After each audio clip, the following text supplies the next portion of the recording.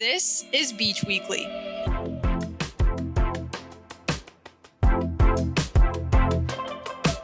Welcome to Season 9, Episode 8 of Beach Weekly, a podcast created and produced by Long Beach State student-run newspaper, The Daily 49er. I'm your host, Isabel Salachi, and I just want to say congratulations to everybody listening because we have officially made it to the halfway point of the semester. Go team! To celebrate our illustrious victory, we have a very exciting episode ahead, so let's dive on in. The Muslim Student Association at Long Beach State is seeing growth in its membership and is just one example of young American Muslims being one of the fastest growing demographics in the United States. The increase in Muslim students can be attributed to the growth in the national population, as well as to the inclusion of more resources for them on college campuses. Some of these resources on college campuses include prayer spaces, Muslim chaplains, and Muslim student clubs and organizations. However, leaders of the Long Beach State's Muslim Student Association noted that despite the growth of their organization, they continue to feel judgment and discrimination from others on campus. A former Daily 49er journalist won a settlement from the LA County Sheriff's Department last week. Pablo Unzueta, a former Long Beach State student and now a professional photojournalist, won a $90,000 settlement after suing the Sheriff's Department following his arrest in 2020. Unzueta filed the lawsuit relating to an incident when Unzueta was photographing the protest of a black man who was killed by LA police in summer of 2020. Unzueta's lawyer said law enforcement ordered the protesters to evacuate the area and that Unzueta had been in compliance when he was arrested. Allegations brought against the LA County Sheriff's Department in the court documents include illegal arrest, strip searching, illegal confiscation of property, as well as an illegal search of Unzueta's devices, which he had with him at the protest. Unzueta said the protest was dispersing because the Sheriff's Department was quote-unquote filing projectiles, and that he continued to photograph the event as he was running. Unzueta said he tried to identify himself as a journalist and not a protester, but that he was arrested anyway. Unzueta said that the officers still put him in the truck and his phone and camera were taken away. All of his photography from the protest was lost when his camera was returned to him without the memory card. Unzueta agreed to the settlement with LA County Sheriff's Department after the arrest and unlawful seizure following the protest. Long Beach's new housing element encourages Long Beach State students to build their own housing. The City of Long Beach's new housing element, which is amongst the first to be certified in the state, makes room for 28,000 units, 13,000 of which are reserved for affordable housing, but with no specific plan on how to support students. The plan promises to increase affordable housing in Long Beach to 11%, however, many students do not normally qualify for these programs and public subsidies. Currently, Long Beach State has on and off-campus housing, but only enough to accommodate 1,372 of its approximately 40,000 students. Not quite enough. So, under the city's current zoning laws, there is space for 3,000 affordable housing units and 13,000 moderate to above moderately priced units. They anticipate a need of 26,000 units over the next 8 years, 11,000 of which have been deemed affordable. The Long Beach City Council has not passed any measures in the new plan that would directly alleviate the housing shortage and affordability issues that Long Beach State students face, citing that it only makes up a 10% of the population and plans on improving housing conditions overall. Long Beach State students and faculty may not know that a physical therapy clinic exists on campus. For the price of $50 per session, patients can get evaluated and receive treatment all within the span of 1 hour. The main challenge that the clinic faces is that there hasn't been a clinic director since before the pandemic. The new clinic director, Bryce Rosby, wants to expand the outreach and awareness of the clinic on campus after taking on the role at the beginning of this academic year. With state-of-the-art equipment and physical care for the community, the PT at the Beach Clinic staff's goal is to provide quality service, but also to create and maintain awareness of physical therapy on campus. The clinic, located in the Life Fit Center in the Kinesiology Building, is available to everyone on campus as well as the surrounding Long Beach community. Alright, let's take a look at a few headlines from across California this week. An attorney representing the family of LAPD officer Houston Tipping, who died during a training exercise this past spring, is claiming that Tipping was targeted and killed after filing a report accusing 4 fellow LAPD officers of sexually assaulting a woman. According to ABC News, Tipping suffered a catastrophic spinal cord injury after falling to the ground during a simulation. He He also had a cut on his head and fractured ribs, though it was claimed that such injuries occurred as part of the training exercise and as a result of other officers trying to save his life. After conducting an internal investigation, LAPD said that Tipping's death was a tragic accident. However, Tipping's family said they are going to file a lawsuit against LAPD for his death and claim that he was beaten in retaliation for his investigation into the sexual assault case that involved the 4 other officers. It should be noted that one of the 4 officers being investigated for the alleged sexual assault was present at the training when Tipping died. California Governor Gavin Newsom signed an array of bills into law last week, all set to take effect starting January 1st. Let's take a look at some of the new bills the governor signed. One bill will allow nurse midwives and nurse practitioners to offer abortion care throughout the state. Also, the bill will start a pilot program to distribute vending machines stocked with contraceptives and menstrual products throughout California. Another bill requires wage transparency in hiring and HR practices in an attempt to close the pay gap for women. It will also get rid of the quote-unquote pink tax that is put on products specifically marketed to women. Governor Newsom signed many other bills, some focused on combating climate change, addressing the state's housing crisis, and delivering substance abuse treatment and services. Now, here are some of the biggest headlines from across the world this past week. Last Thursday, a recently fired police officer in Thailand committed a mass killing at a government-run children's daycare center. Using a handgun and a knife, the man killed 36 people, 24 of whom were children, and injured 10 others. He also killed his wife and his son before fatally shooting himself. The man was fired from the Royal Thai Police for possession of methamphetamine and was set to go on trial last Friday, according to the New York Times. The attack was one of the worst mass killings in Thailand's history, where mass shootings have occurred with increasing frequency in the last several years. Thailand's gun homicide rate is the highest in Asia, though it's still much lower than the rate in the United States. Again, that's all according to the New York Times. In the latest chapter of the Elon Musk Twitter saga, it appears that the world's richest man is going to buy the social network after all. Well, probably. Maybe? We think, but who knows, honestly. Musk's whole buying then not buying of the network is a very confusing situation for us all, so let's go back in time a little bit to figure it out. If you remember, in April of this year, Musk agreed to join Twitter's board, only to say that he didn't really want to do that a week later. He then decided to buy the network for the low price of $44 billion. But by July, the deal was off, which prompted Twitter's board to sue Musk. This started a back and forth of legal proceedings between Musk and Twitter and the threat of going to court over the issue. Then, on October 3rd, Musk said that he would buy Twitter after all. His recent change of heart may have been because he didn't want to go to court and because text messages of him that were recently uncovered by the courts showed that he had some financial concerns over the deal. But as of now, it appears that Musk is going to buy Twitter after all. Nobel Peace Prizes were awarded to human rights activists in Russia, Ukraine, and Belarus last Thursday. The prizes were awarded to activists for their work in promoting and trying to protect human rights in the face of the war in Ukraine, and the numerous war crimes, human rights abuses, and abuses of power that have occurred as a result of the war. The choice for the prizes recipients are certainly an anti-war statement, and were coincidentally awarded on October 7th, which is Russian President Vladimir Putin's birthday. And that is all for this episode's news coverage. For our pop culture portion of the pod, we're handing the mic off to the amazing Katie Gurley.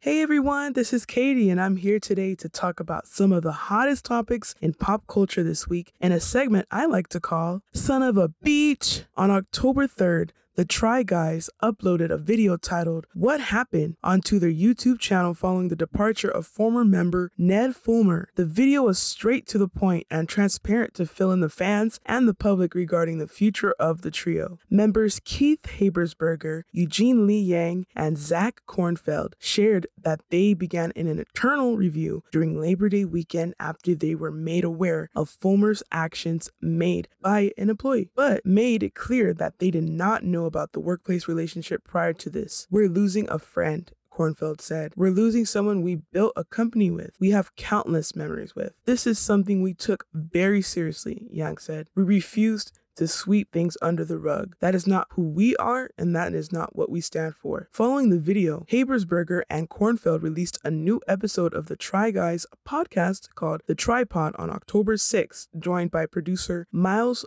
Bonsignor, explaining their first reactions and feelings upon hearing about Fulmer's cheating allegations. When asked by Bonsignor if the Try Guys would have reacted differently had the internet not found out about Ned's actions, Habersberger boldly said, "No, it betrayed betrayed our trust, it was a workplace violation. It would mean to all the people in our office who knew what they knew that we were not true to everything we say we are and our values. Very simply, he would have been removed. It would not have been this public spectacle. We probably would have tried to avoid that for the sake of the other people involved. Some of the other members are still in shock for many reasons. Kornfeld said in the podcast, "I don't think that I really ever stopped to emotionally process it. Even still, I don't know that I have, because it was just, okay, we have to act. We have to go. This thing happened. How do we react accordingly? I understand the severity of the accusations against Ned, but also the laundry list of steps ahead, and how they're feeling totally makes sense. To be honest, they lost a lot of their deals, a lot of their content they can't even post because it includes Ned, and they can't post anything with all four of them now. It has to be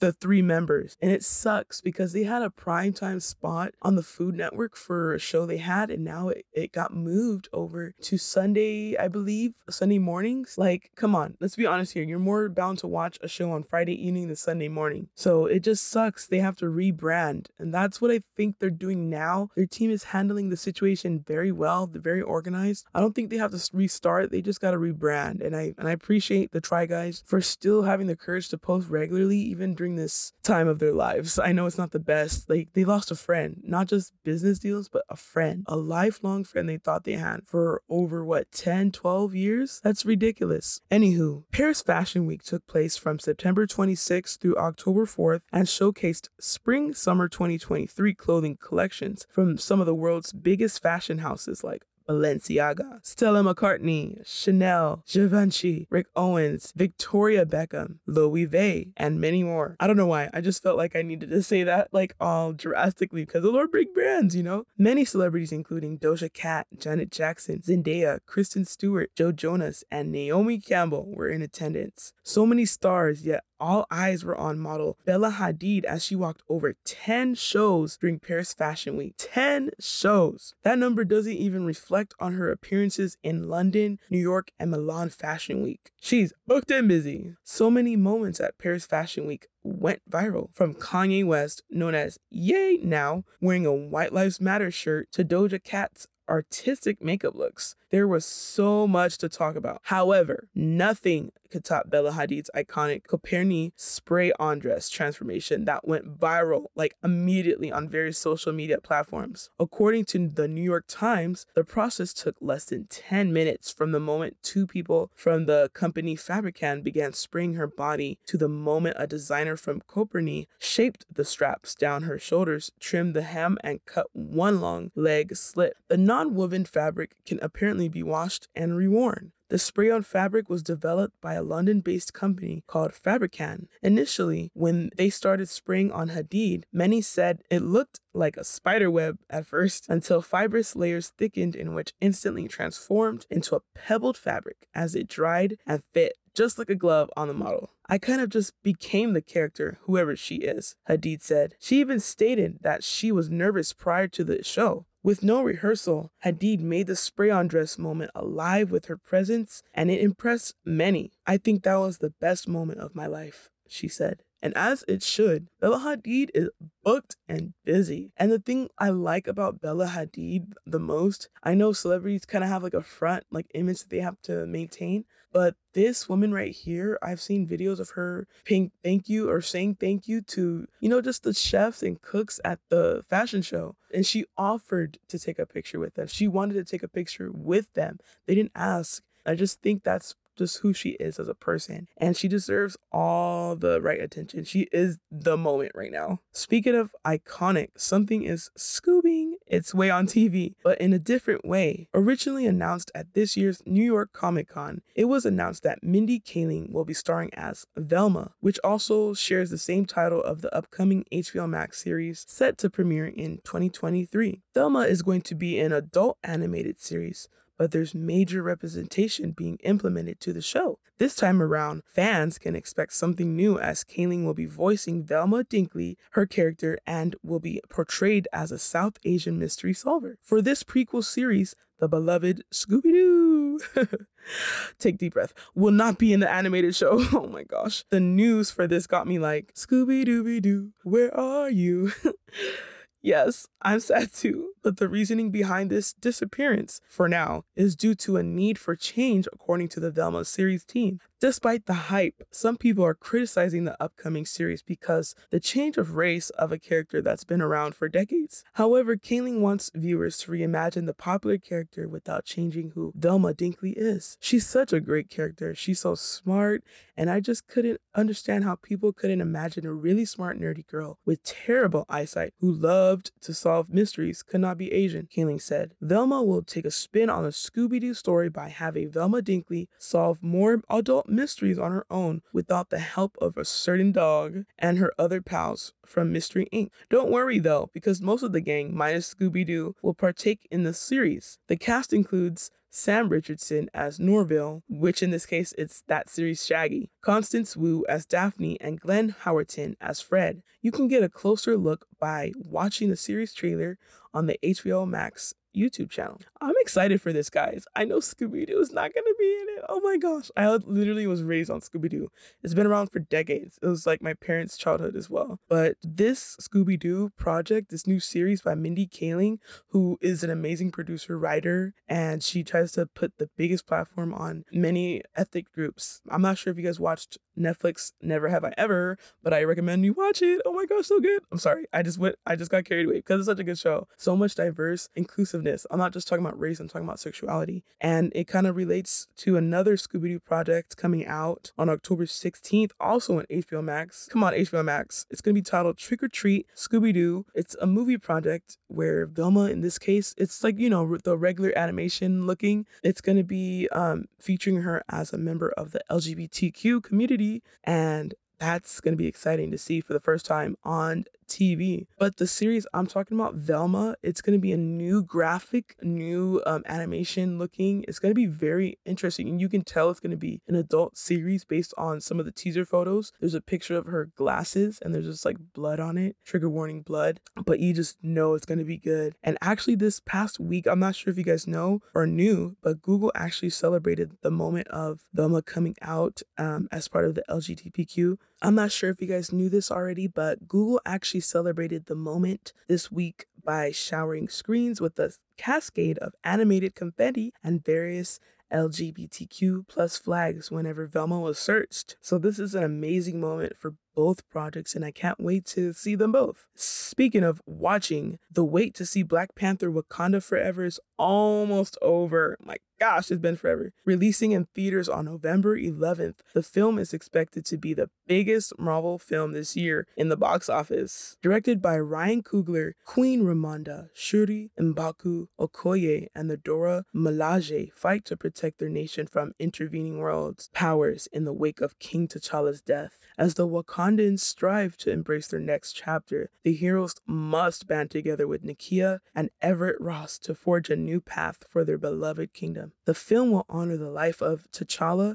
and pay homage to the late Chadwick Boseman, who played the role. When asked the question, how do you carry on in this face of seemingly insurmountable odds in an interview, Coogler responded, "Unfortunately, that question became more and more relevant," Coogler said, "both for humanity as a whole, but also for the people in our production who were coming back for this one. It became super relevant when we lost our bro. Making a first appearance in the MCU, Namor will be played by Tenoch Huerta, and many fans are excited to see this movie solely based on the diverse cast alone. Like, that says a lot. But anywho, tickets to watch Black Panther Wakanda Forever on sale right now. So make sure to get them now because the theater will be packed and I will be up in there with you guys. Like, let's cry together. Let's laugh together. Let's cheer on together. Oh my gosh, no words can describe even my first experience watching Black Panther, the first movie. When it first came out, I think I went in theaters 3 times alone, and I have the movie on DVD. For me to buy a movie on DVD, it must be very impactful, and this movie was very impactful from beginning to end.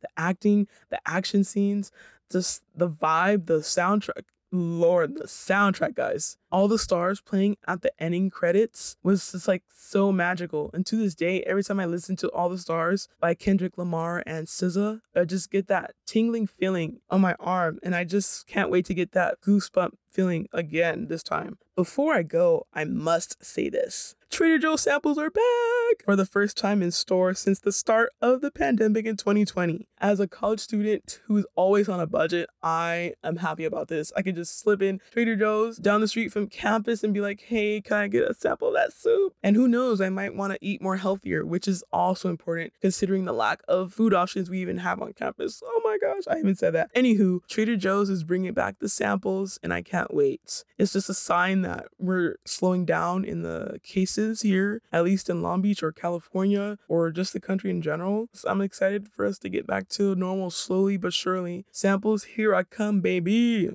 As you head down the street to your nearest Trader Joe's, I just want to say thank you for listening. This has been Katie here. See you next time on Son of a Beach. All right, we are out of here for season 9, episode 8 of Beach Weekly. As always, thank you so much for listening. If you want to learn more about the stories we discussed today and also see all of our other very marvelous content, head on over to daily49er.com. And to make sure you don't miss a single thing that happens on campus, so you can show up all of your friends with your news knowledge, give us a follow on our socials at daily49er. Lastly, be sure to pick up a copy of our brand new print issue. This month's special issue is Outtober themed and is covering and celebrating everything LGBTQ+. Issues drop today, so pick up a copy at one of the newsstands located around campus. Have a great week, everyone. Happy midterms, and I'll meet you back here next Monday.